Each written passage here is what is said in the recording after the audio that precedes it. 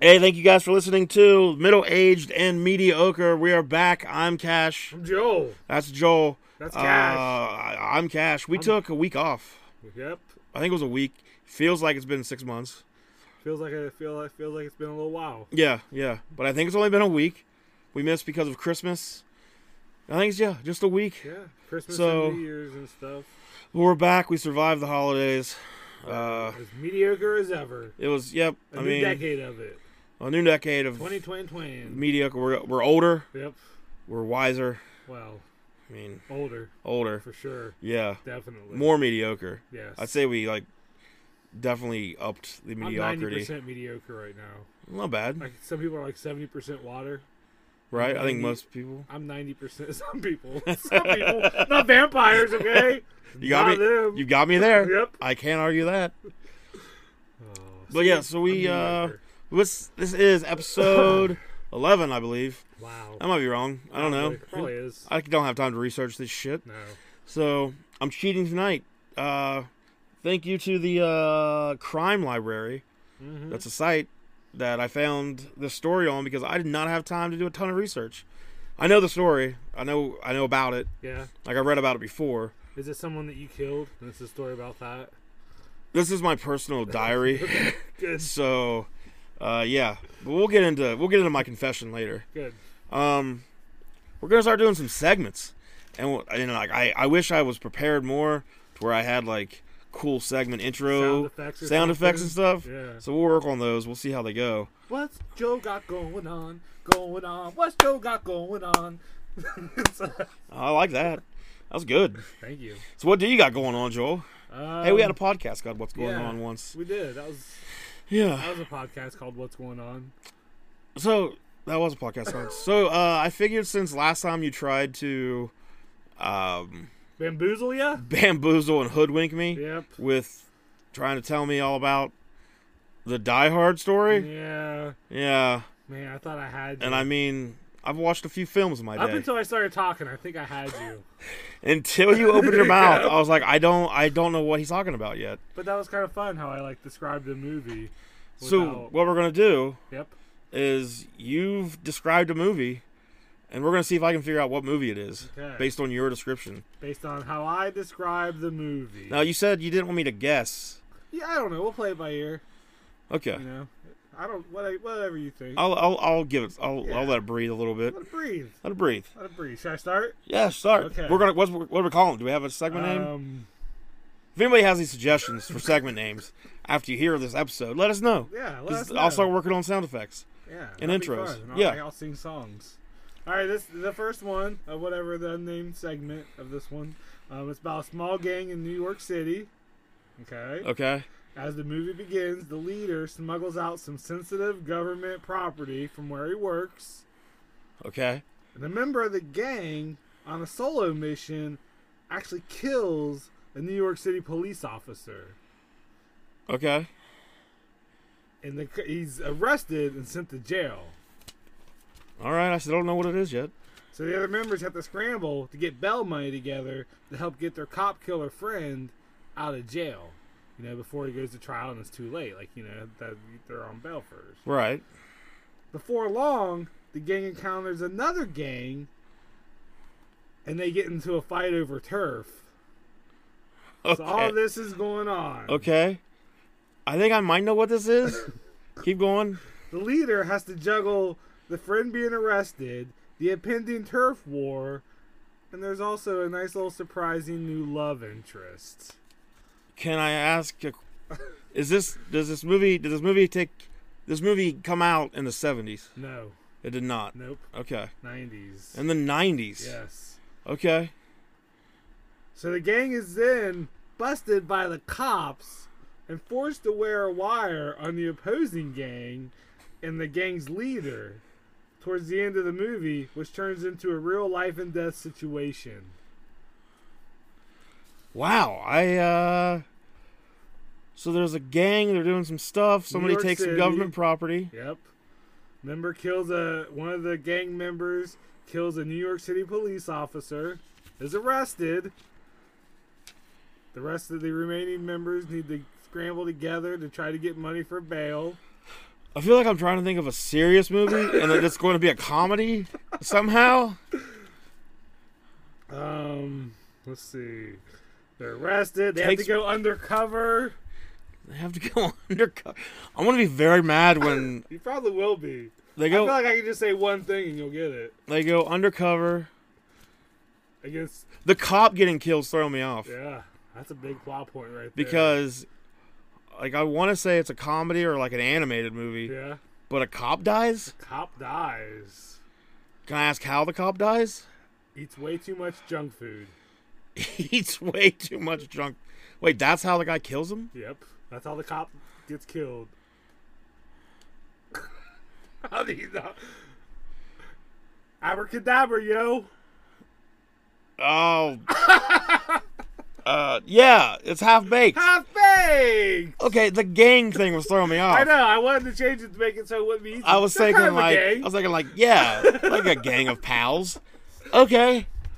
That's a good one. That was a good one. It's a good start. So go watch Half-Baked now. That's a great movie. It really I just was trying to think of what gang. I thought you were talking about the Warriors. Yeah, that's why I said gang. I was like, I gotta change it up a little bit. That was good. And he smuggles out government property, the weed he does. Takes. Yep. I thought when you said like smuggles out government property, and there was one other point, the love interest thing. Yeah. And I thought Half-Baked, but then I was like, well, there's not gangs. So, and then the undercover thing. Yeah. All right. Good. Yeah. That was good. I mean, it took me a while. It fucked it up with the gang. I cheated. No, that's fine. That's what it's supposed to be. Every time. Good. If you're not cheating, you're not trying. It took me a lot longer than I expected it to take me, but that's good. Look at that, Rio. So I was really worried, like you were going to be like, this movie takes place in whatever, and I was like, it's this. Yeah. When you first said Rollerball. When you first said gangs in New York, I was just going to say, is it gangs of New York? Is it gangs of New York? It's Die Hard. It's Die Hard. When you said that the cop died of eating too much junk food, I thought I would have given it I away. immediately started thinking of Carl Winslow in Die Hard eating all the things, and I was like, did he find a movie with Carl Winslow Actually, where his were her first pregnant wife. That's right. You're right. The guy thought. But then isn't he in the car eating one? Yeah, I think he is. Yeah, they're not for his program. Pretty fast. He told the guy. He told the guy. Me and the guy. He fooled you too. I'm so believing. I was like, Carl's such a good guy. He fought things for his wife, and then he deserved everything he got in that movie. Well, see, here's the thing. If the movie did like a different take, and you see the life of Carl Winslow's character, he doesn't even. Al Powell doesn't have a wife. Aww. There is no wife. No. So he just works. It's like a pile of clothes. He's not even a cop anymore. He was fired months ago. He just has that car. He killed the kid. Yeah, he shot a kid dead. Because he had a squirt gun, or it looked so real. Well, he saves the day at the end, though. Yep. Kills fucking Carl. And I think that's the point of Die Hard is no matter how many people cops kill, they're still a hero. As long as you kill a foreigner at some point. As long as the last person you kill is a foreigner, kill whoever you want. That's right. The more you know. It really is a Christmas movie. And God bless everyone.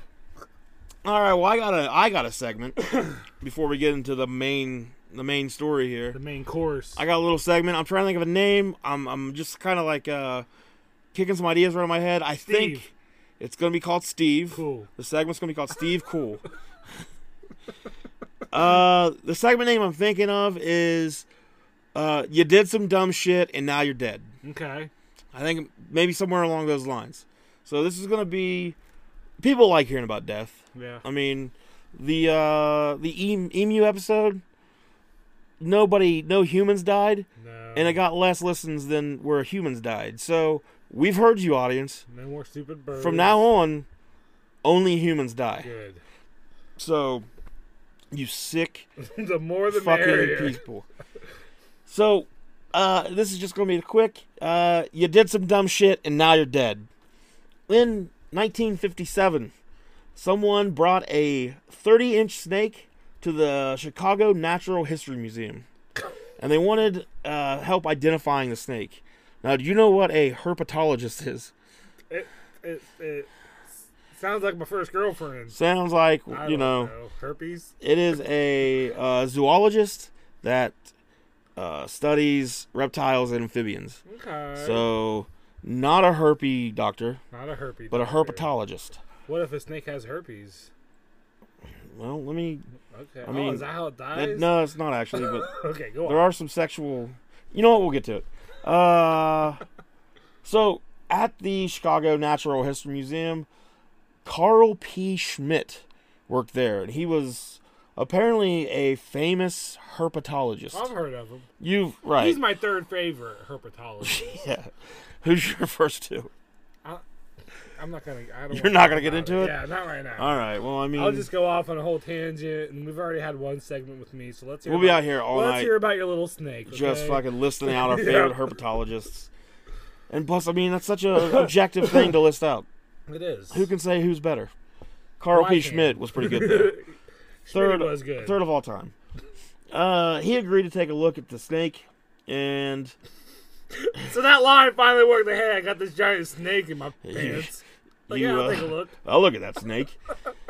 So he was actually so good at what he did that he had a lot of species named after him. Oh yeah. So dude knows what he's up to. So on September 25th, Carl P. Schmidt took a look at this snake and noted that it was African. So that's racist that he just assumed. It was covered in brightly colored patterns and had a head shape similar to that of a boomslang snake, Ooh. which is a type of venomous snake found in sub-Saharan Africa. Yep.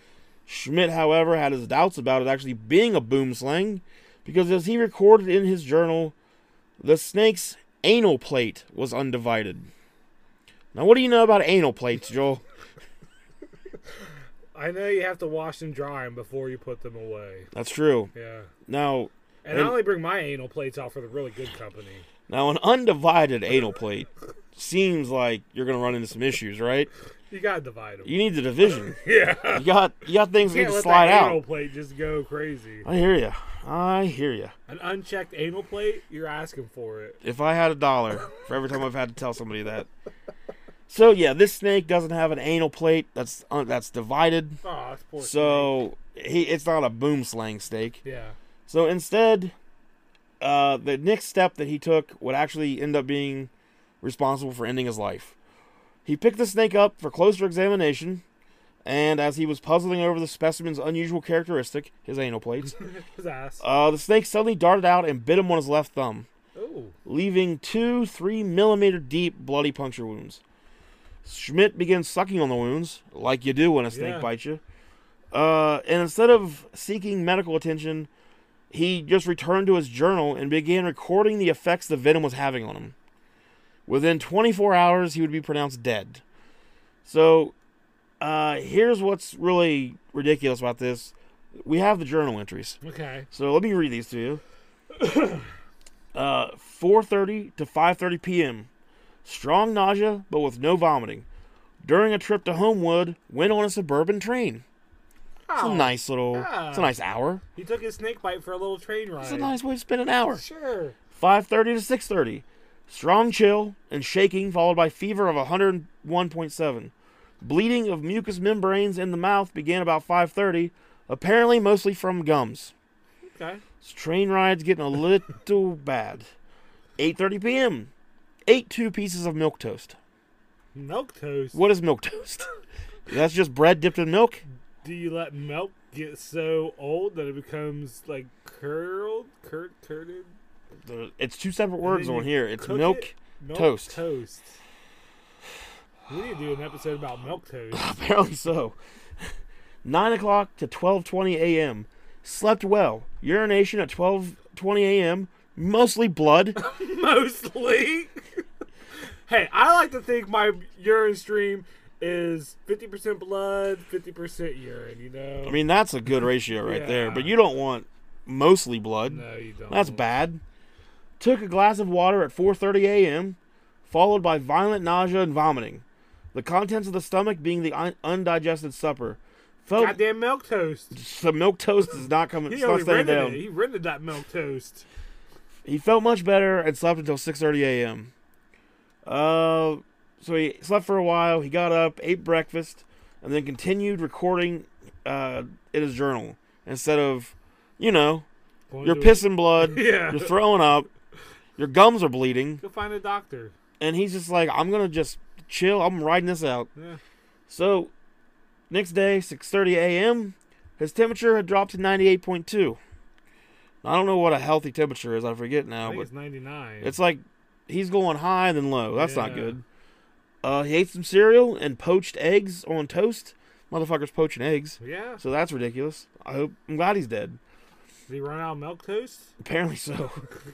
He had applesauce and coffee as well. It's a big breakfast, especially when you're throwing up. Yeah. No urine with an ounce or so of blood, or no urine with an ounce or so of blood about every 3 hours. So he's just pissing Straight blood. blood now. Straight blood. And still Ugh. not going to the I'm doctor. gonna write about it. Just let me take some notes here. Mouth and nose continuing to bleed, but not excessively. So, whatever. What's a little bit of blood? And the word excessively was the last word entered into his diary. After lunch, about 1:30 p.m., he vomited and called his wife. By the time help arrived, he was unresponsive, covered in sweat, and unable to talk. The physician was called, resuscitation was attempted, and by 3 p.m., he was pronounced dead from respiration paralysis. Boom slaying venom acts quickly. Just 0.0006 milligrams of it can kill a bird in a few minutes. The venom causes disseminated intravascular coagulation, essentially making victims bleed to death. Through your pee hole. Through your pee hole. This is the perfect time to talk about pee So, holes! we're not going to go an episode without pee hole Oh talk. my god. We're just not. You just slapped me right in the face with that pee hole. Look, we have standards here. If we miss, we will not miss a pee hole conversation. I guarantee it. According to his autopsy report, his lungs were bleeding, his eyes were bleeding, his heart, kidneys, and brain were bleeding. His blood was bleeding. His blood had developed his own blood. Yes. Uh, Oh man. he was advised to seek medical help just hours before he died, but he refused, saying, "No, that would upset the symptoms."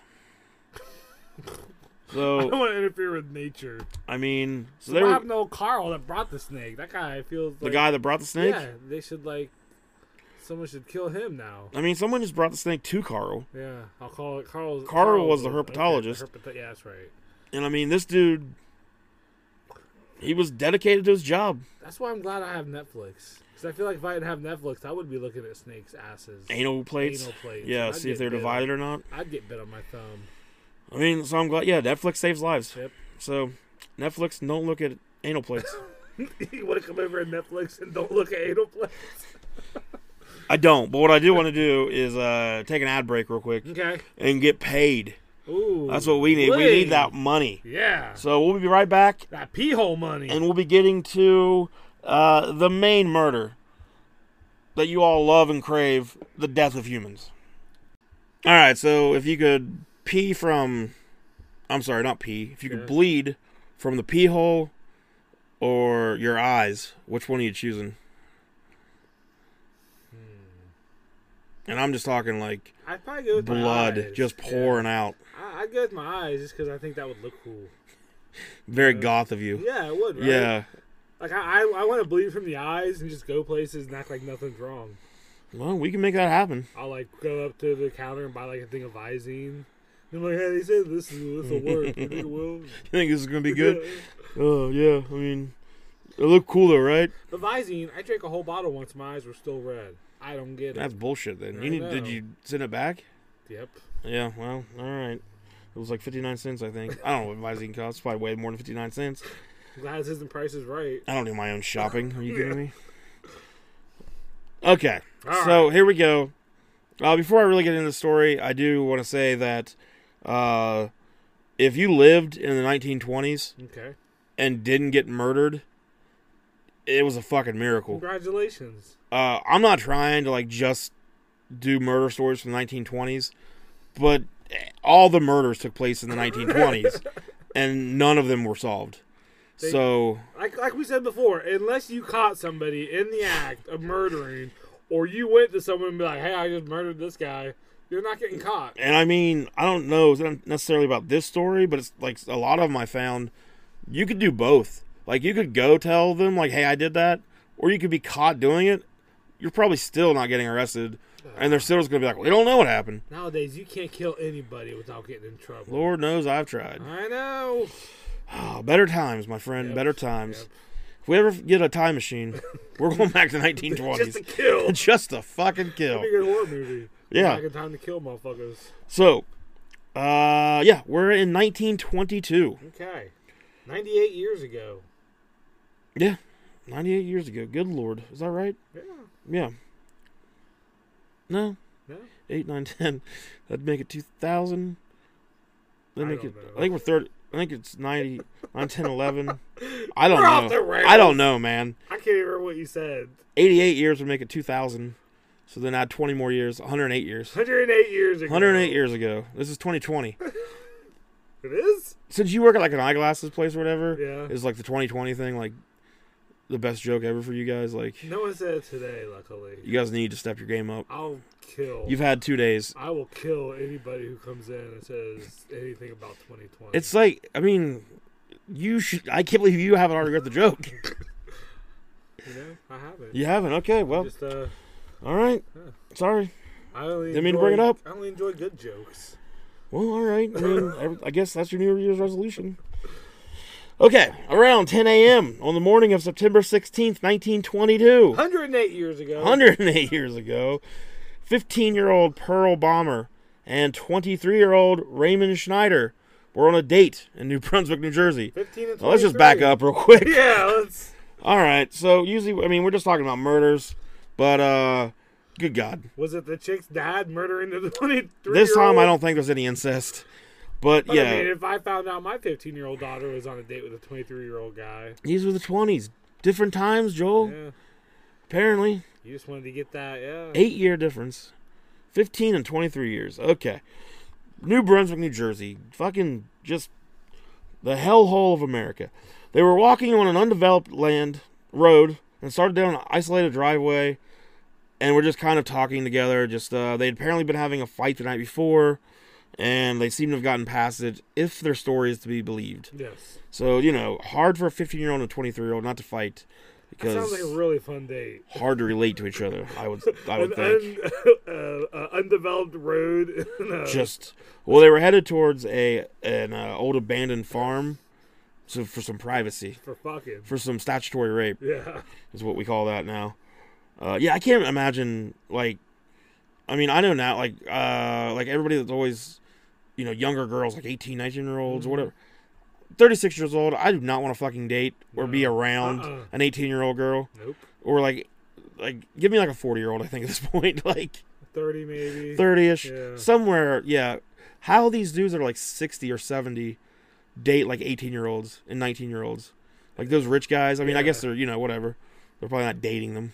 No. But still, just Ain't much sleeping going on. Ooh, gross. Pearl noticed something odd. She was in a relationship with... No, that's not what... near a small crabapple tree, she saw something lying at the edge of the road. She stopped to get a better look, and all of a sudden realized and told Ray that there are 2 people lying there. As they walked closer, they saw the couple on the ground, a man and a woman, both face up and fully clothed. Neither were breathing, and it looked pretty bad. Ray wanted to get the hell out of there, but they ran to the nearby home of Edward Stryker, where the police were contacted. Again, 1920, so if you're a 23-year-old dating a 15-year-old, you can still call the cops. Yeah. Like, no fear of that. It's just normal business. So let me show you real quick what these 2 lovers walked upon. Oh, good. This is what they stumbled God, on. I'm dead. So, right there are the bodies. He's got a hat over That's his how they were face. laid. Okay. The hat over the face tells me that the killer probably knew him and covered up his face because he didn't want to look. The killer didn't want to look down there and see that. Okay. All right. Hat over the face could also mean shoddy police work where they cover up the face Oh yeah. because it was a gross thing to look at. They knew in 108 years that a podcast would be talking about this. Here's They're the like, police gathered around looking. That guy is fucking pretty cool there in the back. That dude right there, he knows Yeah. there's a picture being taken. Yeah, he does. He's the only one that's paying attention. He's like, oh shit, let me look like I'm badass here. He kind of looks like who was remember the show Coach? Yeah, he Craig does. T. Nelson. Craig T. Nelson. That's Craig T. Nelson right I there. said Greg, but it's Craig. Whatever, it doesn't Yeah. matter. You got the T. Nelson part right. That's his dad. Kind of looks like a mix between him and Bill Maher. What's that say? Actual scene showing where Dead bodies of Reverend Hall and something Mills were found. Okay. Note the bloody legs. Well, I can't see their legs. Yep. But okay, I believe you. So Well, yeah, that's that's some blood all over their legs. probably got bit by a snake. Probably. And here's what the two dead people look like. All That's the right. Reverend Mills there, and that's his lady friend. That's weird that she's not a 12-year-old boy. I know, it's weird. Yeah, not everybody in the 1920s were awful. Lieutenant Dwyer took the call and ordered Patrolman Edward Garrigan, not Irish at all, to investigate. Officer James Curran accompanied him. They soon reached the scene where, horrified, discovered the bodies laying dead on their backs. Both had been shot in the head. Ooh. The man once and the woman 3 times. That's a crime of passion right Yeah. there. Her wounds were under the right eye, over the right temple, and over the right ear, God damn. with an exit wound in the back of her skull. He'd been shot over the right ear with an exit wound in the back of his neck, as if someone had shot him from above. So, On their knees. probably a pretty good chance that they were sitting down, maybe? Or it was Yao Ming. Or Yao Ming. Went back in time. One of the to two. do it, yes. Well, yeah. So, I think they were maybe sitting down. Yeah. Kneeling, maybe? Killer came up to the... Or what if she was kneeled down and he was standing? Ooh. You mean like proposing to him? She was proposing to him. Yeah. Proposing to suck that. Oh, why'd you have to talk ill of the dead? Oh, the feet of both were pointing towards the crabapple tree, and the woman's head rested on the man's right arm, as if posed that way for a particular reason. Oh. The woman wore a blue dress with red polka dots, black silk stockings, and brown Oxfords. I love when just they call shoes like Oxfords and Yeah. they just don't say shoes. I like black silk stockings. I'm wearing a pair right now. I thought your legs looked slimmer. Thank you. You're welcome.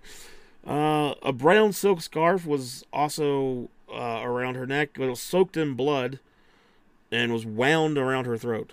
Maybe that's how she wears it. Maybe while she was doing the BJ, Yeah. she likes a little choking. Maybe. You know, just I'm because not judging. 1922 doesn't mean they're all prudes. 108 years ago. Yeah, you're just gonna keep saying that now that you know it.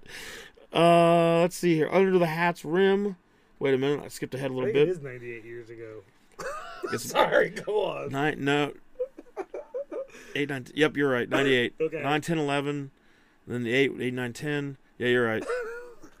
All right, sorry. You got one over on So me. she's on her knees sucking dick, getting choked out. This microphone is not cooperating. There we go. Okay. Yeah. So we don't know if that's what happened. The man's face was covered by a Panama hat. So there you go. It was placed there See? by the killer. I always assumed the cops did it. But they could see that he wore glasses. What does that mean? How was that? If the hat's on his face, how do they know he wore glasses? I'm already seeing some holes in this story. Yeah, the guy's head. Oh. Just under the hat's rim, it was clear that the glasses were spotted. Okay? His right hand was extended partly under the dead woman's shoulder and neck, and their clothes were in perfect order. Scattered pieces of torn paper, which turned out to be letters and cards, lay between them. The woman's hat lay off to her right.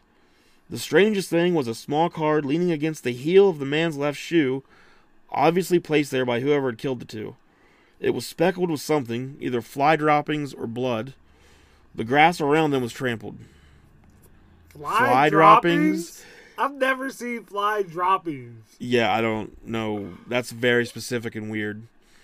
I'm gonna go to Walmart and be like, "Hey, where you gonna keep your fly droppings? I gotta murder some motherfuckers." Yeah, I don't know what a fly dropping, like, who knows Is how that many... fly? Is that a fly dropping? Who knows how many fly droppings we've seen in our life, and we just didn't know. Yeah. How many have you eaten? A lot. A lot. Yeah, a lot. I got 6 flies in my pocket right now. You gotta quit carrying on dead flies. How else am I gonna get them droppings? Curran went to call it in while Garrigan, again, Irish as shit. Yeah.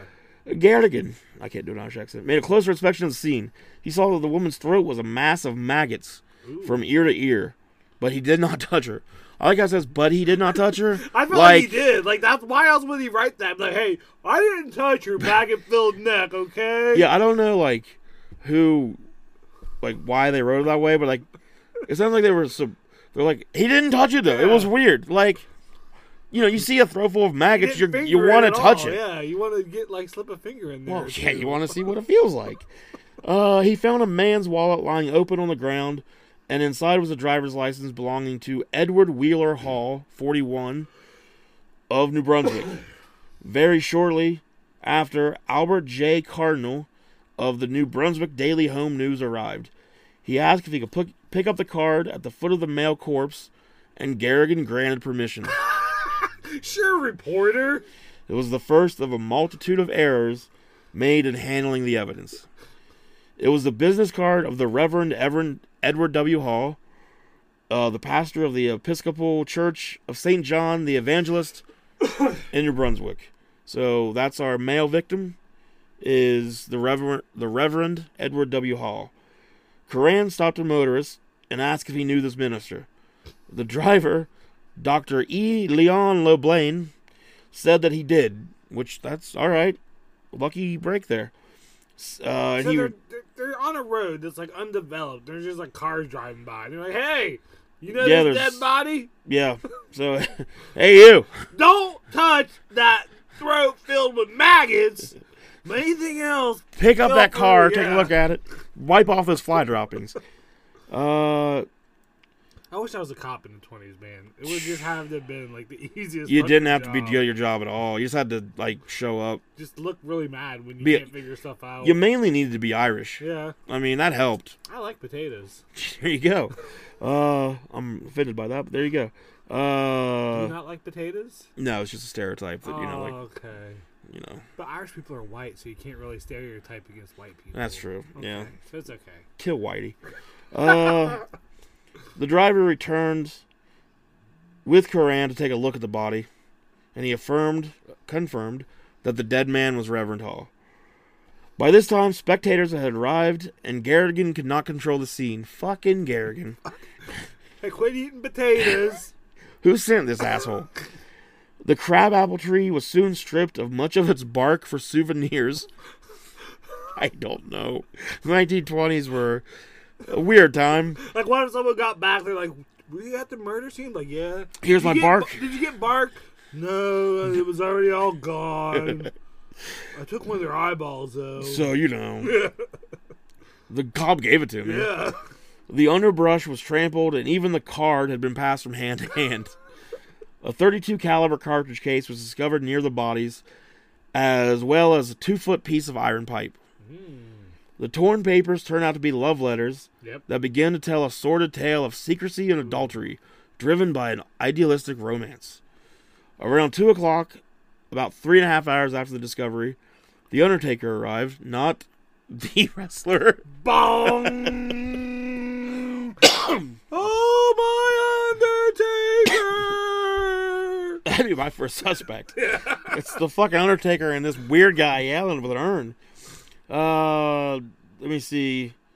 He examined the victims and found in Hall's pockets 61 cents and change and 2 handkerchiefs. Then he took the bodies to his hearse. The estimated time of death was some 36 hours earlier, which meant that no one had noticed him in a day and a half. That was considered odd, since this was a lover's lane, and it should have been very active on a Friday night. Mm-hmm. There was very active babies getting made. Yeah. Unwanted babies. Just more murders. There was some suggestion that people in fact had found them, failed to report the discovery, and corrupted the crime scene, perhaps even stealing money and other articles of personal belongings. Oh. You know how people are. Yeah. Awful. At the morgue, as the Undertaker removed the dead man's coat, a bullet fell to the floor. He also noticed some discoloration on the man's right hand. The woman, not yet identified, had been shot between the eyes, and her throat had been cut from ear to ear. There was a small wound on her upper lip, and her arm had been bruised. Bruised on the arm? You know, in comparison... All the other stuff I can put up. You can live with. Don't bruise a chick's arm, man. That's right, I hear you. God. That evening, another Undertaker... So the original Undertaker that showed up was actually from a different county. So now... a second Undertaker has shown up. Yeah. Isn't this how SummerSlam? That's some 94 4, maybe. Yeah. Brian Lee was the other one. Oh. So we got a little bit of backstory to that Survivor Series now. We do. About time, SummerSlam, whatever it was. But he picked up Reverend Hall and left the woman behind. So since she wasn't identified yet, they really didn't know where she was from. Reverend Hall was from New Brunswick. Man, you know, chicks be getting killed all the time. That's right. Yeah. So the letters had been torn up and scattered between the corpses, or the letters that had been torn up and scattered between the corpses were written in pencil by a woman with wildly romantic sentiments. She promised her love to him forever and said things like, "Oh, honey, I am fiery today. Ooh. Burning, flaming love." God damn. So she's got you know an what I would give for a chick to write a letter like that. Well, to she's me? telling him she's got an STD. Oh. So, but still. She's upfront about it. But still. Least. Yeah. I mean, it's romantic. Yeah. Called him honey. Honey. Whatever. Honey, honey. My pussy's burning. Oh. Well, that was the words. Yeah. Is that not the words? No. I've been singing it wrong all these years. Most of the people in Reverend Hall's parish knew before it was made official who the unidentified woman was. It was Miss Eleanor R. Mills, 34, a choir singer, and the wife of James Mills. Their affair had been rather obvious over the past 4 years. The Reverend had grown up in Brooklyn, getting his theological degree in Manhattan. They called him doctor, but he had no doctoral degree. I think we've established in the 20s that didn't matter. Yeah. Maybe we haven't talked about that, but you could be a doctor. You could do that now. Just print one off of the internet. He had been in New York and arrived in New Jersey later, married a woman named Frances Stevens, back when women were named Frances. She was a woman of wealth who was 7 years older than him. That's the way you do it, buddy. Yeah. Cougar. That's right. Eleanor Mills, even if you have to name or be married to a Frances.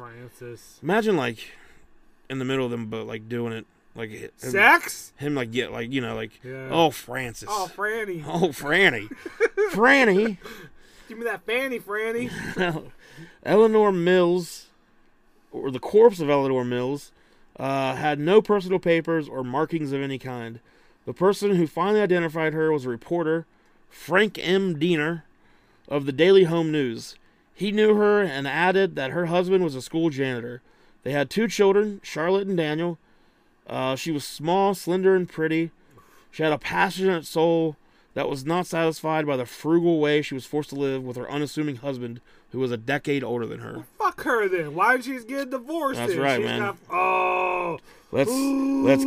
Let's keep to the 1920s, okay, and not the 2020s. Okay. So I'm just saying, if she ain't happy with her janitor husband, she ain't got to be out there fucking around on him. She can just be like, "Honey, I'm not happy." Okay. She didn't like that frugal lifestyle. She wants a rich, lavish lifestyle. And the Reverend here has a wife that has a lot of money. 2 + 2 equals these two are banging. A slit throat, bitch. Okay. Sorry. Oh, Uncle Joel's a little sensitive, okay? Why are you Uncle Joel? I don't know. The public interest in the case, as well as its scandalous nature, drew a legion of journalists in New Brunswick. The obvious chief suspects were the spouses of the slain couple. Oh, yeah. I mean, you know, they got together, tag team match out in the fucking abandoned field. Or farm field. Can you blame them? They won. They brought an iron pipe. Yep. You don't bring love letters to an iron pipe fight. I've always said that. You don't. Prior to her marriage to the Reverend, Frances had lived with her mother and brother on 23 Nichols Avenue in New Brunswick. 23 Nichols? Nichols. Okay. Her and the Reverend Hall moved in there after her mother died. She was related to the Johnson & Johnson medical supply founders. Okay. So she had some money. Yeah.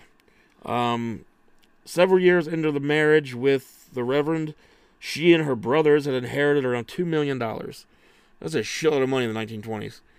Like, I don't know how much, but a shitload. That's probably, yeah. She claimed that they were comfortable. Yeah. I mean, Johnson & Johnson, yeah, that's money. She claimed that she trusted her husband and did not know of the affair. No one noticed any bad blood between the two women, except for a few reports, and Miss Hall visited Mrs. Mills frequently during her convalescence from surgery. and even drove her home once from the hospital. This was just 8 months before the murder. On Thursday at the afternoon of September 14th, Frances had made preserves in her kitchen. Jams and jellies, you know. She took a call from Eleanor Mills to leave a message for Dr. Hall. So that's September 14th. The bodies were found, what day? September 16th. Okay. So 2 days before, old Eleanor is calling the wife of the Reverend and leaving a message for him. That was at 6:30 that evening. She called again at 7, and then again 20 to 8. Damn. She needs that dick. She does. And Hall said he was going to go out and check on her. She sounds fiery tonight. Yeah. I'm gonna bless that pussy. And you know what he told his wife that he was going to go check on Eleanor's medical bills. Okay. Like, I'm just gonna go look at them. Yeah. I better go look at them. What? It needs an expert eye. Didn't need very good lies back then. No. Frances played solitaire for the next 2 hours. Her brother Willie, who was 50, who could not live on his own, lived with them, came out of his room to say goodnight, and then Frances went to bed. At 2:30 a.m., she dressed and went to church in search of her missing husband, accompanied by Willie. The church was dark, so they walked past the Mills apartment, also dark. In the morning, Frances called the police and learned that no casualties had been reported. She did not leave her name, which would have serious repercussions. Then she continued to search for her missing husband. So this was 2 days before the body was found. So... But she didn't want to name him. Right. She didn't want to... She probably knew... She knew what was She knew what was going on. She wouldn't embarrass herself. That's what Right. rich people... That's how they are. Yeah, you know the rich... I'll embarrass myself fucking any Richie time. Richies. Yeah. A reporter called on Saturday, which eventually led to the news of the discovery of the bodies. She believed that robbery was the motive, since Hall's gold watch was missing, and he had carried about $50 in his wallet most of the time. So that was like $1,000. Yeah. I have no idea I don't know if that's true. Let's see. James Mills, 45, was the acting sexton, which is not the thing you think it would be. A sexton. Yeah. It's like a religious thing. He gets to fuck anybody he wants. You would think that's what it means. Yeah. I bet that's why a lot of them take the job. They're like, yeah, I want to be a sexton. Yeah, and then they get it and they're like, what? When do I start fucking? They're like, oh, you can Never. fuck again, ever. I don't know if that's true or not either, but I don't exactly know what Hey, sextons do. I'm a sexton then. Here you go. Sexton now is just like what you do on text. Yeah. He works as a full-time janitor. So this is this Eleanor's? Yeah, it's Eleanor's. Yeah, so this is Eleanor's husband, James. He's just trying to provide for his family. That's right, man. Oh, sorry, it's not all exciting. Okay, let's not go back there. He was hardworking, Oh, but unambitious and lacked intelligence. He had married Eleanor when she was only 17. I mean, dude, like, what, you know, you're getting what you bought into here, Yeah. really. I mean, their ramshackle home was located 5 blocks from the Hall household. Hall was a frequent visitor, and Mills was flattered by the attention. He untruthfully claimed ignorance of the affair, saying that Reverend Hall was too good of a friend of mine. Hall had once even paid for some major surgery for Mrs. Mills when James was unable to do it. Mills cooperated completely with the initial interrogation, and he also believed that robbery had been the motive. His own movements during that time of the crime were as follows. He was sweeping up at St. John's at 5:45 on Thursday. He was late for dinner, arriving home at 6:15. Afterwards, he went out to the porch while his wife left the house to make a phone call to Reverend Hall. She came back and left again, challenging him to follow her and find out when he inquired as to her destination. He kept working on the porch until 9:45, then read the paper. At 10:30, he went to the church to look for his wife, stopping for some soda, okay. and arrived around 11. She was not there, so he went back home and went to bed. At 2 a.m., he went back to the church and failed to find her. 2 a.m., like, they both went out around 2 a.m., which was weird. The next morning, without reporting his wife was missing, he went to work. At 8:30, he went to the church and encountered Mrs. Hall, who mentioned that her husband had not come home the night before. He asked her whether she thought they had eloped. He claims that she replied, God knows, I think they're dead and can't come home. She contacted him several more times that day, Friday, and he replied that his wife had not yet returned. He says that she repeated again that they must be dead.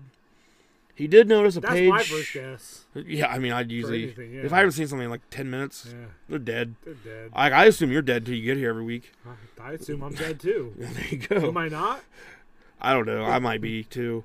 Who can say who's a ghost?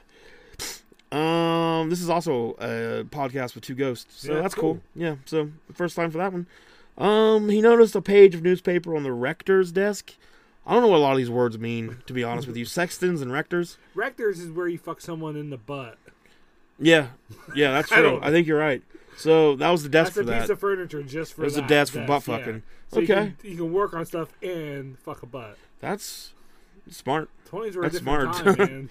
A lot smarter back then about their a lot more It was a diligence. simpler time. Simpler time. Focus on work. Made America. It was missing from his own paper. He had to see if that anal plate was divided. Ugh. Call back. And contained an article on a prominent minister's views on divorce.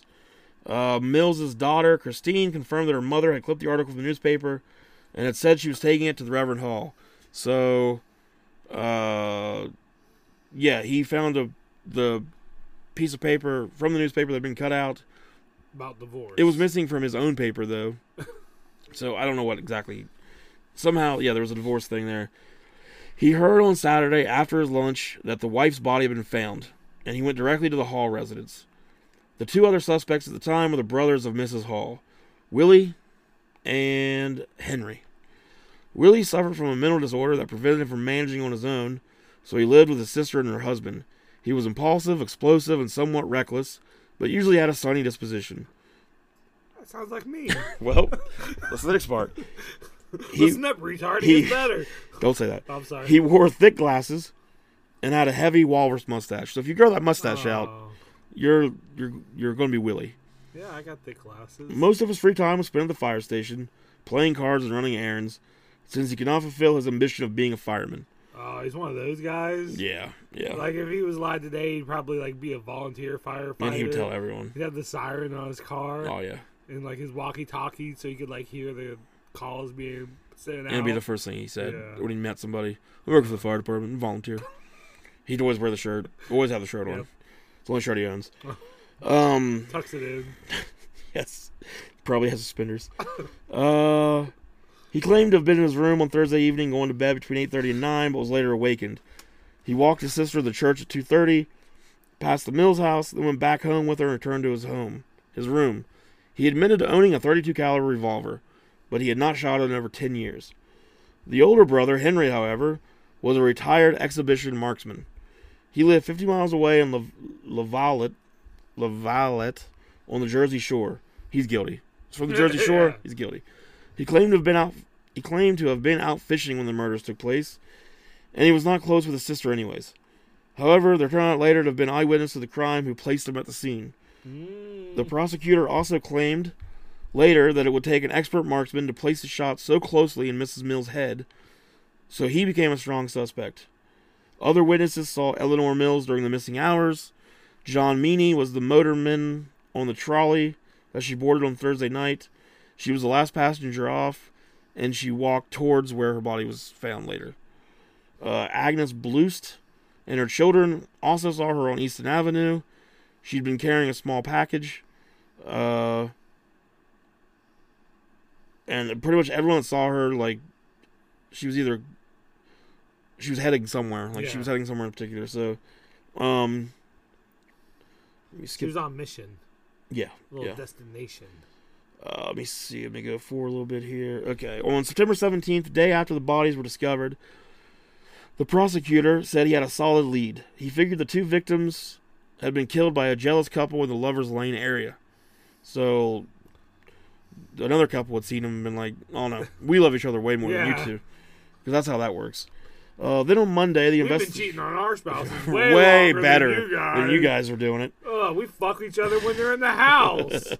We make them watch. Amateurs. On Monday, the investigation was transferred to Joseph E. Stricker's office in New Brunswick, since it was theorized that the couple had been killed over the county line and then dumped back in the county that it was. So the murder had actually taken place in a different county, is what they're saying. This is like an episode of Silk Stockings. Pretty much. Wow. As far as I know, I never actually watched much of it. Always wanted to. Seemed a bit too grown up for me. Nearly 2 weeks went by without a break, so Beekman decided to take a more active role. He wanted to exhume Mrs. Mills' body for the autopsy that had never been performed. He also disposed of any rumors that the Ku Klux Klan was involved. I don't know for sure, because the pictures don't really make it clear. Yeah. But I've read other places. I think she was a different race than, like, I think it was like an interracial thing. Is why the KKK had been suspected. I think I might even get to it later on in this, but the pictures, like all the pictures you can find, look more like drawings. Yeah. So I really can't tell what's going on, and they're just bad artists. And you don't see color either, which is what I like about you. That's right. I got that weird thing in my brain that I can't see things. Thanks for bringing it up. Mrs. Hall, Frances, hired a private investigator to look into her husband's death. Both bodies were exhumed, and autopsies were performed once again. Hall had been killed with a single bullet, and he had some cuts and stuff on his hands, particularly on the back of the right index finger and left little finger. There was a small bruise on the tip of his left ear, and a cut 5 inches below the right kneecap on the calf of the leg. So that sucks. Yeah. I can't feel good. Mrs. Mills was more decomposed than Hall, although women always decomposing faster than men. They're trying to be equal. I'm sorry. What a dick. She decomposed faster, even though they assumed that she was killed first. The 3 bullet wounds were examined, and attention was paid to the extreme degree of violence to the throat. The windpipe was severed, as was the esophagus, but they failed to look inside her mouth, which would later reveal something else of interest. I don't know what that means yet. That's the first thing I do with the girl is look at her mouth. Just grab her mouth. And, yeah. Finally, in October, an arrest was made. Miss Hall was entertaining when the police cars pulled up. Willie came to the door and was ordered to get into the car. He was taken to the Somerset County Courthouse for investigation. Sometime later, Miss Hall noticed that Willie was missing and reported this to police. So there was like a party going on after her, husband's been found murdered. She's like throwing a party for some guests, and at some point her brother just gets arrested and no one notices. While a half a dozen men. Oh. So she knows he was missing. He was actually at the police station. She reported it to the police, and the police sent half a dozen men searching for him. So stand-up police work. Yeah. On Sunday, he was released later and was returned home. On Sunday, October 8th, 4 more people were brought in for questioning. The couple who had found the bodies, and 2 other suspects, Clifford Hayes and Leon Kaufman. Kaufman was 16, and he had some interesting things to say. On September 14th, Hayes, who was Clifford Hayes, had a gun, was like walking around showing off his gun. Pearl, I can't keep track of who all the fuck these people are. Pearl was a 15-year-old girl, right? Okay. She found the body. Yeah. Bodies. So Pearl was with another man while Hayes was walking around with a gun. And when they went searching for them, they couldn't find him. So they finally just eventually left. Pearl had said that the other man was her father, and he was drunk, and she was just trying to, walk it off, help him walk it off. They had been followed and abused by the 3 boys, is what the statement is given now. So, October 9th, a statement was issued to the press that Clifford Hayes was being charged with the murders based on a signed statement made by Schneider. It was a case of mistaken identity. He had thought the couple to be Pearl and her companion. The explanation failed to account for many things, such as why the woman's throat was cut, why the love letters were torn, and why the corpse was proposed. The prosecutor was certain that they had the killer, though, but he was wrong. He wanted to be so right. Sure. You know what? I said this earlier that it wasn't going to be involved, but I was wrong. Shortly thereafter, Pearl Bomber's father was jailed for incest. Oh. And he claimed that Schneider was the killer. And then Pearl was jailed for incorrigibility. So I think that's just like, basically like interrupting an investigation, I would say. Getting in the way. Yeah. Soon after, 2 bloodstained handkerchiefs were turned into the police. One had no identifying marks, but the other was a woman's handkerchief, initially, I don't know how I came up with initialed in one corner with the letter S. Another discovery, this one by Charlotte Mills, was a package of love letters from Hall to Eleanor, and Hall's diary. Mills immediately sold these for $500 to the New York American. Damn. Interrogation. Make a little money. Yeah. Well, she already has money. Yeah, make a little more. Or I don't know who Charlotte is. There's way too many people in this fucking story. Interrogations were set up for Mrs. Hall, her brothers, and Charlotte Mills. Henry Stevens, the older brother of Frances, admitted that the handkerchief was with the S on it was his. Mrs. Hall was asked to don the coat she had worn earlier the morning of September 15th and to stand for the scrutiny of a strange, unnamed woman. No arrests were made. Dr. John Anderson released an analysis of the soil from beneath the bodies, concluding that Mrs. Mills had been shot before her throat was cut, and that the couple was murdered where they were found. The prosecutor then said that he found a witness who had seen 3 men and 1 woman murder Hall and Mills that night. And one of the suspects denied that there had been, or one of the defense attorney for them denied that there had actually been any eyewitnesses. Finally, the state of New Jersey took over.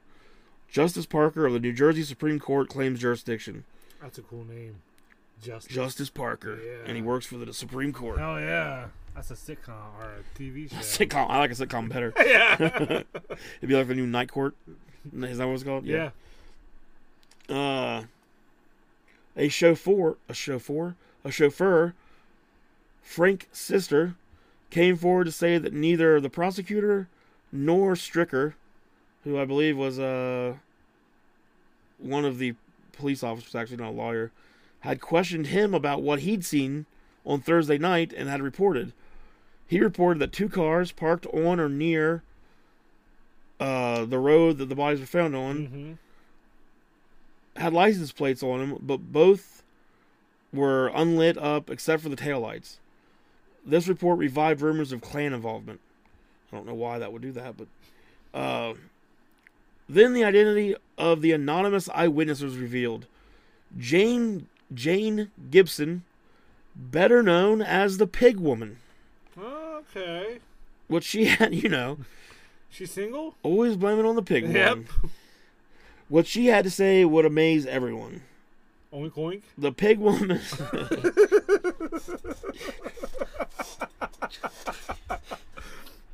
was good. Thanks. The Pig Woman lived with her son in a converted barn near the road where the bodies were found. The Pig Woman lived in a barn. And she raised hogs. Okay. She told police that her dogs were barking around 9 o'clock that Her Thursday feet night. hurt. I was getting ready to say. She doesn't really understand what she's All right, reporting man, here. we understand, but can we talk about the murder? But my dogs are barking. We get it. You can sit down. Here's a chair. Pig? She had seen the figure of a man in her cornfield. To ward off thieves, she mounted her mule and went after him. But what did they do after they fucked? The Pig Woman wears the pants in this family. And on the mule. She said she spotted 4 figures near a crabapple tree, then heard a sharp report, which I'm assuming is like a gunshot, and one of the figures fell to the ground. A woman screamed, "Don't, don't, don't." Gibson turned her mule away, heard a volley of gunshots, and saw another person slump to the ground. Then she heard a woman shout, "Henry." She said she had tried telling the story. Henry! At the Love Shack! Alright, sorry. She had said, Remember that? I do. The B-52s? Yep. She said she had tried telling the story to the police, but they had been too busy to pay her any attention. Probably because she was a pig woman. Yeah. I mean, no one's going to trust the Pig Woman. Get out of here, pig lady. Ah, scram. I'm a pig woman. All right, whatever you say, pig girl. Oink, oink. The story she told sounded good, but conflicted with Hall's autopsy report, which indicated someone standing above him had shot him. Stricker thought Gibson's account was good stuff, but Good stuff, kid. good stuff, Well, piggy. that's not condescending at all.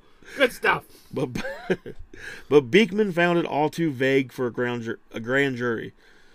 Special Prosecutor Mott called it his most valuable evidence, particularly since the pig woman said she could identify the killers.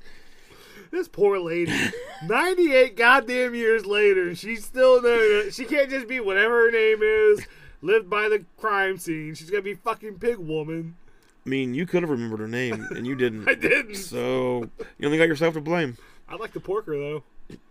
Now? Yes. Oh. Is she here? Do you have her body? Yeah, it's one of the few I don't have. It decomposed pretty quickly. Pretty good. As a woman's You know how body women does. are. Can't hang around very long with reporters eager to hear. Aw, What? baby leaving. She provided further details. She had noticed an open touring car parked on the Easton Avenue, like that seen by the chauffeur. The Halls owned a touring car. I don't exactly know what a touring car means, but whatever. They owned one. And I think they're the rich ones, so It's like a nice car, I would say. It was when she turned around and cut across a field down a small lane that she saw 2 men and 2 women standing near the crabapple tree, arguing bitterly. A car coming into the lane behind her illuminated the people, and she saw a woman in a long gray coat and a man with a dark mustache and bushy hair, walking towards the abandoned farm. A little later, she said she heard a woman ask, "How do you explain these notes?" Then she added another item. She had seen Mrs. Mills run away after Hall's murder, and they caught her and dragged her back, shooting her 3 times. Ooh. But that wasn't all. The pig woman soon recalled something else. She had lost a moccasin, and at 1 a.m. rode back to look for it. As she came near the crabapple tree, she heard a woman crying. She went near and saw Miss Hall kneeling next to her husband's body, sobbing. She was later to say that she had seen a big lady with white hair. So, that's apparently what Frances looks like. Yep. She's a big lady with white hair. Said the pig woman. The pig woman.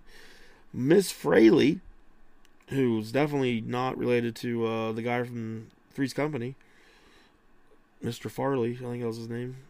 Wasn't that the... I thought it was Fraley. I don't know. Who lived directly across from the Lover's Lane, contradicted her story. She had heard none of the sounds described by Gibson, nor had any of her boarders, her roommates or whatever, or whatever. In fact, she had seen Gibson right after the murders, and the hog farmer had said nothing. The pig woman vehemently defended her story to all who challenged her. You don't fucking challenge the pig lady. No. Pig woman. She tells the truth. And she's got a fucking like nickname. So She's got a reputation. That's to right. uphold. Reporters soon dug up some information that put her credibility into doubt. She's not really a pig woman at all. She's just a human woman. Bum, bum. She said that her deceased husband had been a minister, when in fact he was not dead and was actually a toolmaker. Oh. It's a weird thing to lie about. The man, William Easton, refused to talk, saying only that she had a brilliant mind. Gibson denied that Easton was her husband. She also claimed that she had told reporters one story, authorities another, and would offer a third on the witness stand. So she's admitting that she lied, Yeah. but at the same time saying she's not lying. If you believe it, it's not a lie. And then her husband's just like, look, I don't know. She's the pig woman. I don't know what you want me to tell you.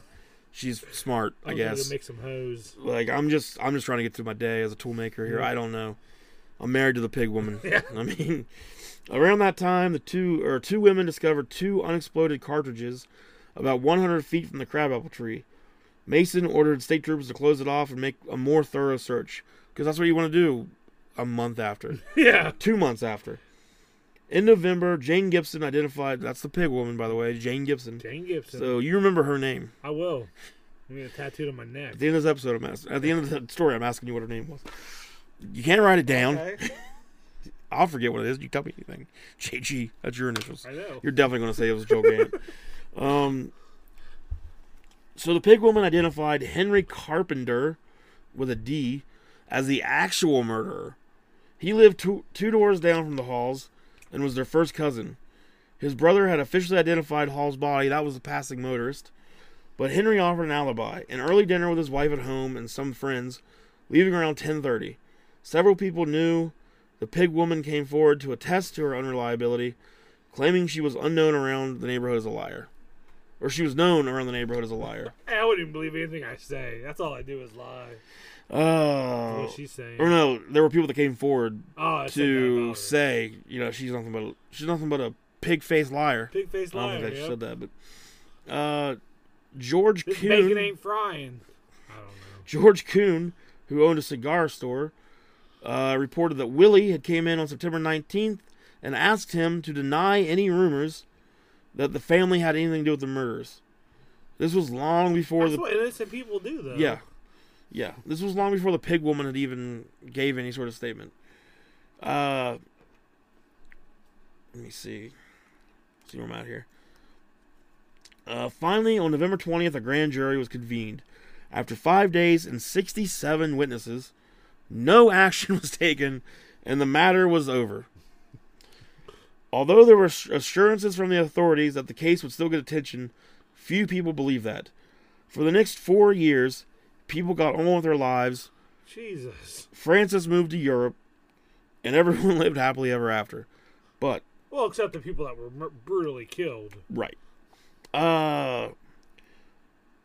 So, Louise Geist was a maid that worked for the Hall family, and she had married a guy named Arthur, and after they had separated, he discovered that she had withheld knowledge about the activities of the family. He claimed that she had told Mrs. Hall on September 14th, which I think was the day the bodies were found, or 2 nights before the bodies were found, that Hall, it was 2 nights before the bodies were found, she had told Mrs. Hall that the Reverend had plans to elope with Eleanor, and she actually went with Miss Hall and Willie Stevens that night, driven by the chauffeur, and received $5,000 for keeping quiet about what she knew. Louise, which is the maid, claimed that this tale was a pack of lies. The newspapers picked up the story and raced to outdo one another in tabloid sensationalism. One item of interest was that Trooper Henry Dixon, who was independently investigating the case, had mysteriously disappeared in June 1923. Many people believe he was paid to drop off the investigation. So, yeah, this guy's saying that the maid, the wife of the Reverend, their chauffeur, and her brother Willie. So it'd be the 2 women and 2 men. So that's through the pig woman song. Yeah. So that makes sense. Maybe old Jane Gibson wasn't lying. Look at you remembering. I remembered it. Well, you wrote... I didn't write anything. You cheating bastard. So cheating to get caught. Which I just caught you. Got caught. Okay. What'd you even write for? Jane Gibson? You actually wrote the whole name out. Jesus. Arrest warrants were issued for Willie Stevens. Wait a minute, I skipped something here.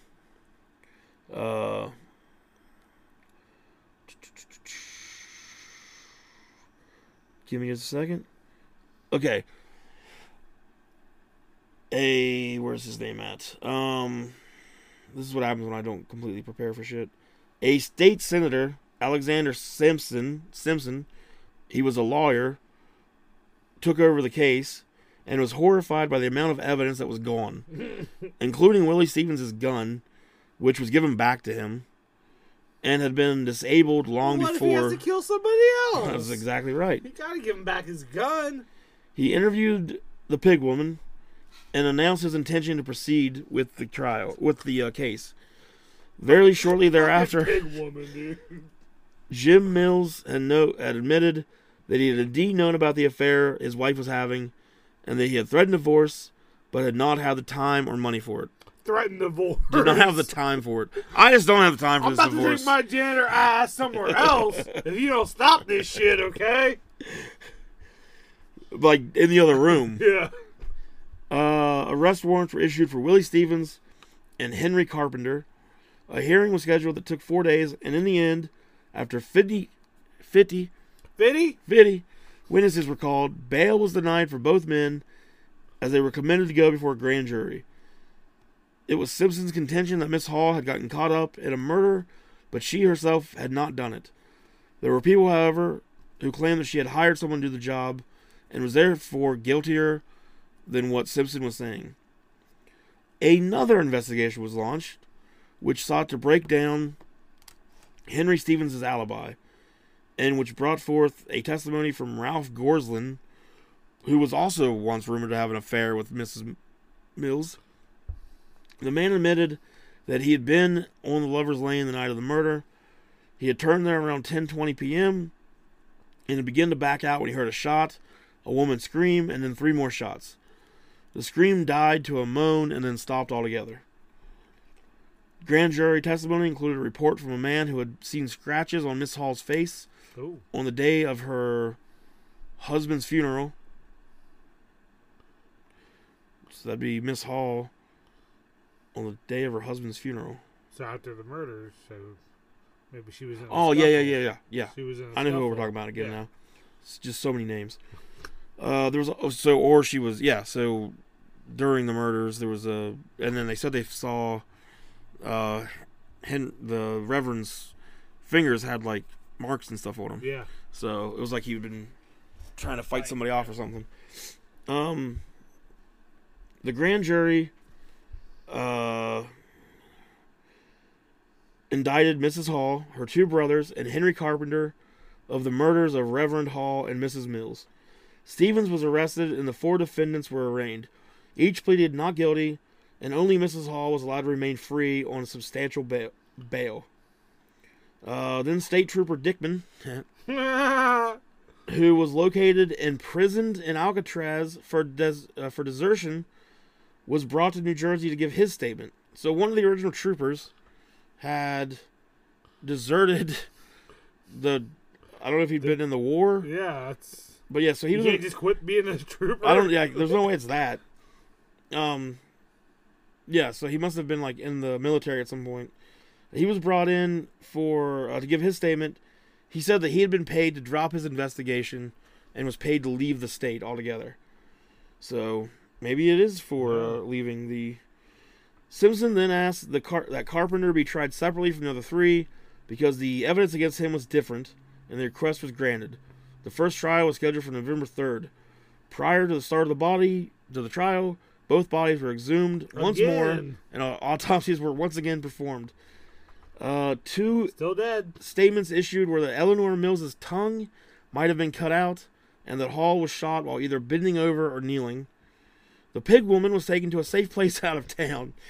Miss Hall sat for a portrait to distribute to the press to correct the injustice done to her. She expected a full acquittal. The trial became a major media sensation of international proportions. Reporters flocked to Somerville, New Jersey, and the Western Union had to hire additional telegraphers. Miss Hall and her brothers were to be tried first. The jury, all members of which were male and married, was selected in just over an hour. Yeah. The 3 defendants were on trial for the murder of Miss Eleanor Mills. The evidence included Willie's fingerprint on the calling card found at Hall's feet, which I don't know how you got any. Everybody had been fucking with it. Miss Hall's been passed around like that chick that got killed. You know what I'm hey, saying? you know what I'm saying there? Yeah, I know what you're saying. You know, right? I hear you. What's up? Miss Hall's anonymous call to the police to inquire about deaths. So remember when she called to report that she called to see where her husband was, and she like asked if there had been any dead bodies found. Oh yeah. Yeah, so that was a part of the They're evidence. They're probably dead. Right. Her brown coat that had been dyed black after the murders, and the fact that one of her private detectives was said to have been bribed to leave the state and to drop the investigation. The first witness, an accountant named John Dixon, claimed that at 8:30 on September 14th, Willie Stevens had stopped by his house to get directions to the Parker House, an institution for the elderly near the farm where the bodies were found. He and his wife had helped Willie get there, on the trolley to get there. Charlotte Mills, now 20, was next. Oh, so Charlotte was the daughter. That's who Charlotte is. The daughter Okay, of yeah. Eleanor of Francis, right? Anyways, whoever it was. Yeah, of Eleanor. I don't know. She was the daughter of one of the couples, though. She was the daughter of Eleanor. She identified the letters her mother had written to Hall and noted that the last time she had seen her mother was when she had gone to make a phone call to Hall. She also identified letters from Hall to her mother, from Hall to her mother, that she had found. Another witness said she lived near the crime scene and had heard 4 pistol shots on the night of the homicides. She also said that Henry Stevens had visited her after she moved to the Phillips farm. He inquired about a tragedy that had taken place there, and he then walked away in an agitated state, nearly collapsing when he passed the spot where the bodies had been found. Ugh. Guilty conscience. 3 fingerprint experts testified that the left index fingerprint of Willie Stevens was on the calling card found at the scene. But the third and most impressive witness was interrupted by news of the sudden failing state of the pig woman. Her physician came in and stated that her blood pressure and rising temperature would make any courtroom appearances detrimental to her health. The judges went to visit her in the hospital and stated that she did not seem to be at death's door, and that they would resume trial and await further developments. Jim Mills was called as the next witness. He went through his story once again, and the defense's strategy was to make it appear that he himself might have been the murderer. Cast doubt. McCarter uncovered the fact that Mills had not made any inquiries about his missing wife among her relatives in town, nor to hospitals or police stations. So, he wasn't even looking. No. Because he knew. He knew. She out banging. The man's answer was that his wife sometimes left for a day or two without saying where she was going, and he just didn't really bother about it.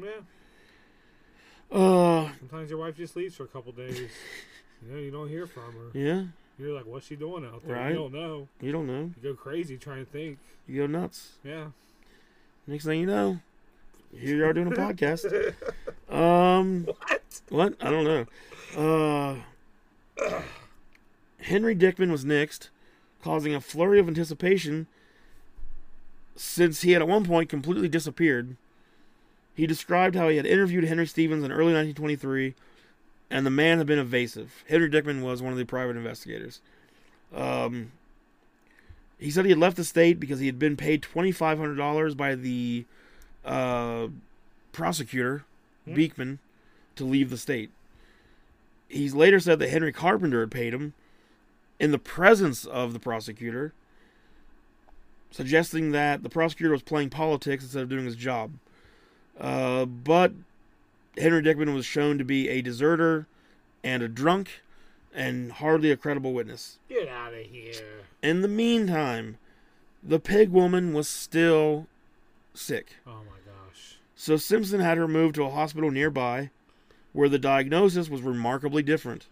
She was not dying, the physician said, but ought not to leave the hospital for several weeks. Simpson had other plans for her, though.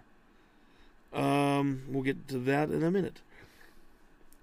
Let me see here. So the main piece of physical evidence, the calling card with the fingerprint, came under fire. Experts on both sides claimed that they could conclusively say it was Willie's. They could conclusively say whether it was Willie's print. And yet there was a glaring fact that the card had been exposed to the elements for 36 hours, had been passed from hand to hand, and had not been carefully handled as evidence. By the time of the trial, it would have been easy enough to have faked the print, but even so, to say that such a print was definitive either way defied the... something. My thumb just moved and I don't know where I went.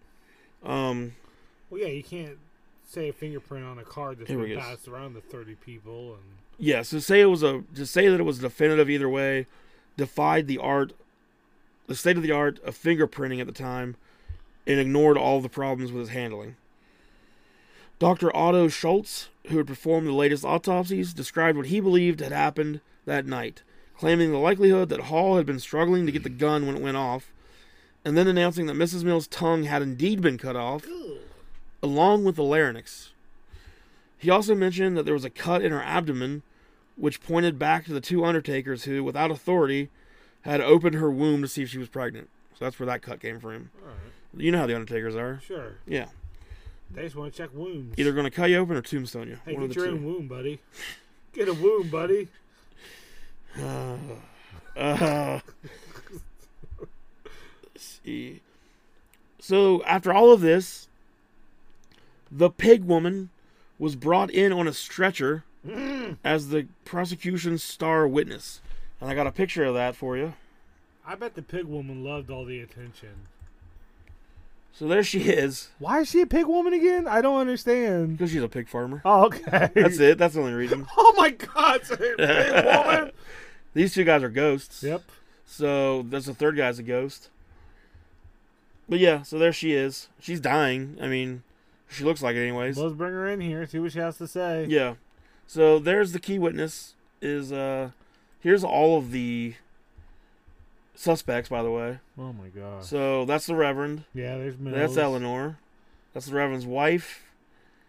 The Eleanor's husband. There's Willie, who... What's up with his mouth? That's Willie's fireman's hat. There you go. Oh yeah, that's the brother. He's a little. Yep. Charlotte, that's the daughter. I don't remember who Raymond Schneider was. There's Pearl and Clifford. So yeah. Unknown. So Eleanor wasn't, I don't think, a different. I don't think she was. So I don't know why the KKK were being brought in. Was like, Mr. Hall or the Reverend? No. Why drag the KKK's name through the mud? You know what I mean? You know what I mean? Yeah. Ugh. I'm gonna edit that part out. Nope. Okay. It's in there forever. All right. Cool. The defense seated her mother in front to see if this might rattle her, the pig woman. As Gibson was brought in, her mother shouted, "She is a liar! Liar, liar, liar!" Pants on fire. This is her mother. Yeah. Nevertheless, Gibson told her story, claiming that Mrs. Hall, Willie Stevens, and Henry Stevens were there on the Lover's Lane that night. She seemed to have forgotten that in her earlier statement she'd seen only two people, but whatever. She had seen Henry Stevens and another man wrestling with a gun when it went off. Then she told how Mrs. Hall's "I've got to quit doing what I'm doing." Then she told how Mrs. Hall's detective had warned her to keep her mouth shut. No. So that was probably Henry Dickman. Yeah. You know, living up to his name. Drunk Dickman. Old drunky Dickman. With Henry fairly well cleared, Willie was next. Jesus Christ. I don't know how to use a tablet, but I'm learning during this podcast. Just a second. I have a brand new tablet for you listening at home. Brag. And I don't know how to fucking use it. I don't ever use tablets, so this is... He's got 2 left thumbs. I've got 19 thumbs, my God. 19 thumbs. I call him Thumb Man. He farms them. Where the fuck am I at? You talk for a minute, Joe. Okay. We're talking. Keep talking. About the pig woman? Anything you want. Yeah, so like if you're a fertility doctor or you like the dick doctor, like is he going to come up later? Whatever you do is what you are. Sunglasses man? Glasses man, I've always called you that. You've always. Okay. I think I figured out where I'm at. Alright, let's go, Thumb Boy. No, I don't like that. I don't do thumbs. When the defense came on, they presented enough witnesses to make Henry Stevens' alibi credible. It appeared that he'd only been named because the prosecution 4 years earlier had decided that it would have required an expert marksman to shoot the victims. Since Gibson had heard the name Henry yelled, and Stevens was a marksman and a relative, he had been railroaded into being a suspect. But Henry Carpenter who was another suspect, who could have been the Henry. He was known to relatives as Harry, so Mrs. Hall would not have called out Henry to address him. So it was, if there was somebody out there, maybe when you kill people, you just act a little more formal. Maybe. So Henry was cleared. Willie was next. He surprised and delighted most of the audience by holding his own with the prosecutor through simple logic and by keeping steadfastly to his story. Simpson could not break him and was made to look like a fool. Oh, Willie. Oh, Willie got you. Yep. You don't mess with Willie. Time to hang it up when Willie gets you. That's right. Should have asked him about fires and distracted. It came out that the first time Jane Gibson had seen the defendants and had been asked to identify them, she was unable to do so. Then a farmer, George Sipple, claimed that Gibson had offered him money to say that he had seen her that night on the Lover's Lane, and that he had also seen 2 men and 2 women by the cars parked there. Pig Woman up to something. So Pig Woman just wants some, fame. Yeah. Like, she wants to be involved in this. She's supposed to be anything other than the Pig Woman. Pretty much. Miss Hall, Frances, was next to take the stand. Simpson went after her for her statement she had made to James Mills that she believed the 2 missing spouses to be dead. They're dead. They're dead. They're definitely dead. If I had to guess, I'd say they're dead. They're dead. I don't even have to guess, though, because I know they're shot, dead. like 1 time for the one, 3 for the other. Yeah, like Maybe for was the throat cut, maggots were in the Maybe, throat, I don't know, probably. they're I don't know. Probably cut below the knee. Yeah. That probably had to hurt. They're dead. They're dead. She could only respond that this had seemed obvious to her when they did not return home. That's my first instinct. Dead. Everybody's dead. Simpson wondered why she had not mentioned her 2 a.m. trip to the church and to Mrs. Mills' house until after someone had reported seeing her there. But it wasn't a strong enough case to do anything. So with the defense rested, and after several rebuttal witnesses were called, there had been 157 people brought to the stand. Jesus. 87 for the prosecution, 70 for the defense. What a shit show. Oddly, the people who had actually discovered the bodies were never called as witnesses. Anne McCarter, which was, I think one of the attorneys, something like that, found that to be suspicious. Yet Simpson found it equally suspicious that McCarter had not called witnesses who reputedly could have contradicted Jane Gibson. It was a record-breaking trial, and even the New York Times devoted some 90 front-page articles to it, compared to only 62 in 1922. Simpson immediately moved for mistrial on the grounds of jury misconduct, saying that they had not even paid attention, that they were openly hostile, and that they had not been properly guarded. He got nowhere with this, so he gave his closing remarks, listened to the defense, who attempted to make Jim Mills into a suspect, and while the jury deliberated, Simpson returned to Jersey City, leaving his junior prosecutor there to hear the decision in his place. The jury took 3 separate votes, which were 10-2, 11-1, and then unanimous. Over the 5 hours and 8 minutes that they deliberated, they reached a verdict, however. They had decided to acquit all 3 defendants. None had believed the Pig Woman story, but they had been worried over the fingerprint evidence. Soon the other charges were dismissed, and the 3 men were released from custody. The Pig Woman heard the news in her hospital bed and stated, "Well, can you beat that?" Within 5 minutes, she was asleep. So, oh well, gotta take a nappy nap. Accepted the loss. Yep. Eventually, Mrs. Hall, Henry Carpenter, and Willie Stevens sued the New York Daily Mirror, the leading tabloid at the time, for libel, and it was settled out of court. No one else was ever accused of these crimes. No murder weapon was ever found. Jesus. And the evidence never led anywhere. Although the 1922 double homicide is still unsolved, there are numerous theories as to who the killer was. So we're just about done here, but let's go over these theories real quick and see which we think's the right one. I already know what happened. All right, well, you tell me that real quick. Yeah, the wife. Mm-hmm. I totally believe it was the wife and some sort of people. Yeah. I mean, not by herself, but the rip up Got love letters. her brother. The cut the chick's fucking throat. It was most shoot her likely 3 times. It was most likely the. I don't know if the husband had anything to do with it. Yeah, the janitor. I don't know if he did or not. He doesn't seem like he actually. See, I think it's the wife too because she covered up the husband's face and only shot him once, and that's my guess. So there you go. Yeah. Not our OJ. I'm with you. Let's see if any of these other theories change our mind. The first theory, the Ku Klux Klan did it as vigilante justice because they frowned on loose morals and because they might have posed the bodies in the way that they were posed. William Kunstler offers this theory in his book, and the main problem with it is that the Klan generally leaves some clear messages that it's their work, and there was nothing to indicate that they did that at all. So that's probably. I mean, they frowned on loose morals. I know.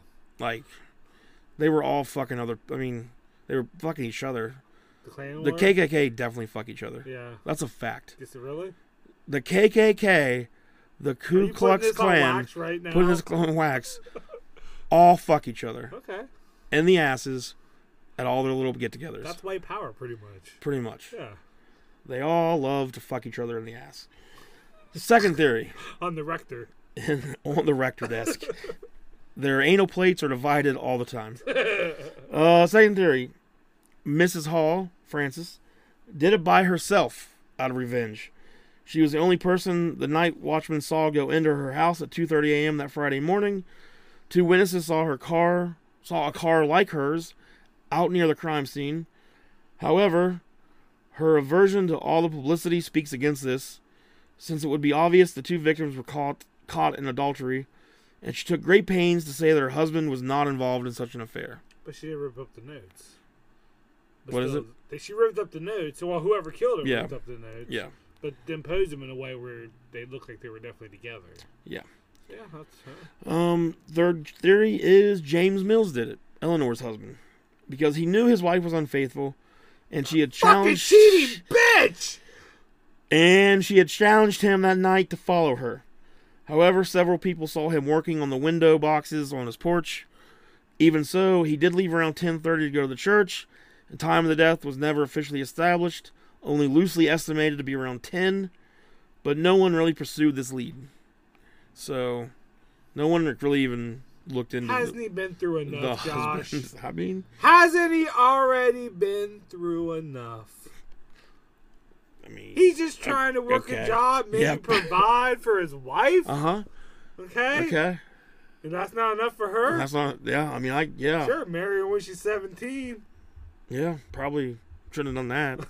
No. I mean, just don't get married. Like, you marry a young girl, and all you are is like a janitor. Yeah. That young, all you are is you don't deserve love, janitor. Well, I mean, hey, if you're out there and you're a janitor, get fucked. Yeah, if you married a young girl, like an underage girl, Janitors she's probably going to eventually at some point expect more. She's probably attracted to that janitor lifestyle at first, you know. He has all the best cleaning supplies. Yeah. But then that just wasn't enough to sustain. So she went for that church dick. It's a tale as old as time. Yep. Fourth. I just suddenly can't fucking breathe. Hold on. I just sounded like a 90-year-old man when I went to say fourth. Fourth theory. Miss Hall and Willie did it, with Willie being the killer. It was an accident, though. He accidentally did it with his pistol, which Miss Hall quickly disposed of. Or with a different pistol, which Miss Hall quickly disposed of.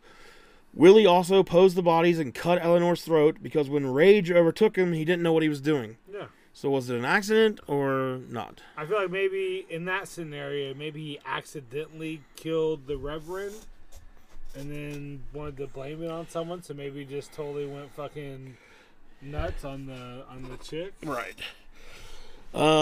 He had sent clothes to be dry cleaned the following day, and they were handed over to the police because they had suspicious spots on them, but the outfit was lost. Because, good police work in the 20s. Sure. He was also quite agitated the next morning and made several remarks to the effect that he'd been up all night, that there was some trouble, and the people would soon hear about it. His buddies at the fire station seemed to think he knew about the murders before the bodies were discovered, but they offered nothing substantial at Willie's trial. Nevertheless, Willie's rage does not sufficiently explain why he nearly cut off Eleanor's head or took the time to remove her tongue. Well, I mean, if the sister was, telling him what's going on, she's fucking, she's gonna break up my marriage, and you think he'd be more angry at the husband, though? Yeah. Because, he lived with them. But he was friendly with the husband, maybe that's... Do you think that'd be more of a betrayal? Yeah. So unless he just blames it on the woman, like, it's her fault. Why are you looking at me like that for? I saw your eyes light up. And I saw your mouth start to go. Maybe it wasn't all her fault. So remember the guy that also had an affair one time? Yeah. With Eleanor? So maybe him. Because he was angry and jealous. And he and a woman who wanted the minister for herself often spied on the two. So he wanted Eleanor. There was another woman that wanted the Reverend. So these two spied on the other two, like we talked about earlier, like the jealous the other two people that were jealous Mm-hmm. or whatever. Like, they got mad because the other two were fucking better or whatever. They should have just fucked each other. They never thought about that. No. They just never in their time together thought about it. He admitted finally to having been near the crime scene that night when the murder was going down. The day after, the police questioned him. His car caught on fire and burned to a shell. There seems to be no doubt he knew more than he ever admitted. Sixth theory, a jealous rival of Eleanor, who wanted the attention of Ralph Gorsling. There were others in the choir and in the church who hated Mills for being favored by the Reverend as well. A few days after the murders, someone tore out several hymnals, on which Hall and Mills's favorite hymn was printed. Ooh. The favorite suspect is Minnie Clark, a plump schoolteacher, but there is no evidence against her. God damn, they were so mean back in their reporting.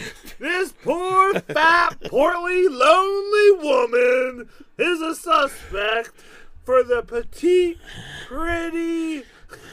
We call her a pig woman, but old Jane Gibson over there took that name.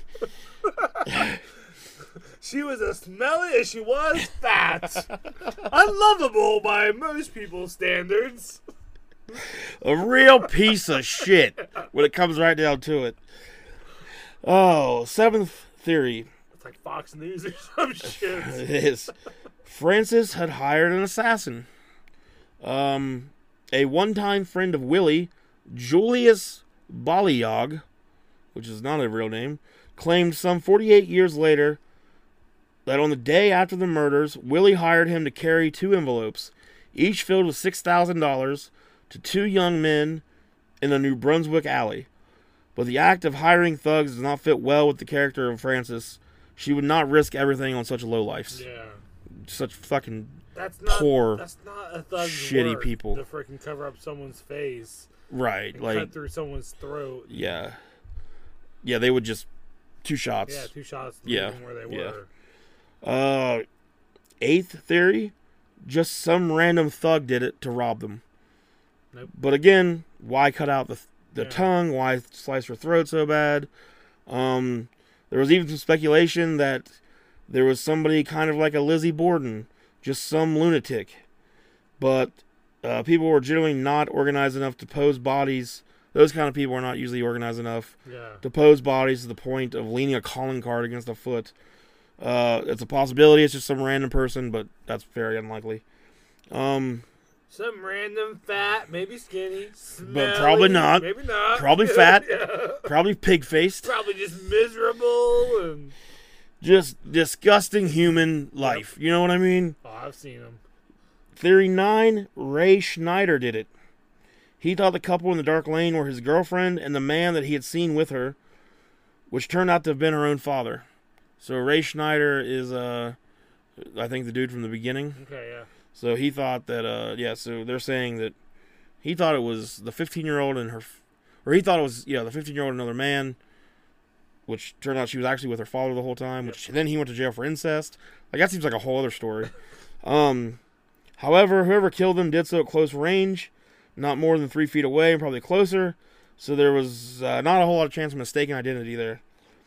But he very may well have stolen the Reverend's watch and money.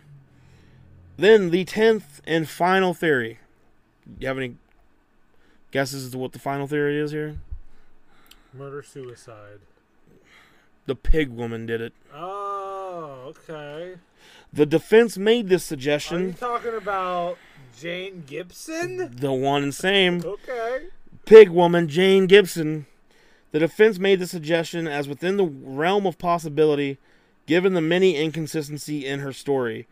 But she had no motive, no pistol, and no awareness of who the couple even was. Maybe she's just tired of being called a pig woman. Maybe. I mean, Jesus Christ, call me pig man for like a couple years. Let's see if I don't kill some people. All right, pig man. Oh, here we go.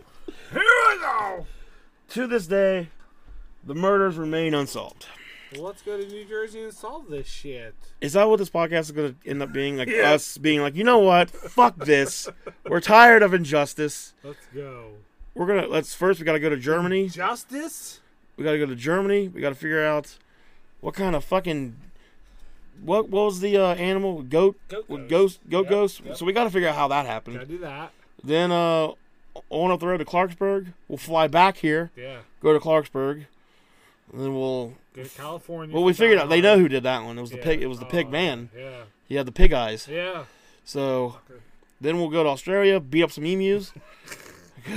New Jersey. Or we'll just beat up the fucking Australian You military. have a credit card, right? Yeah. Okay, good. I feel like the emus, I'm on their side. Yeah, they won me over. Like the fucking military had guns. Yeah. It's not fair. Fucking stupid. So what we do is we go and we train the emus in how to shoot weapons.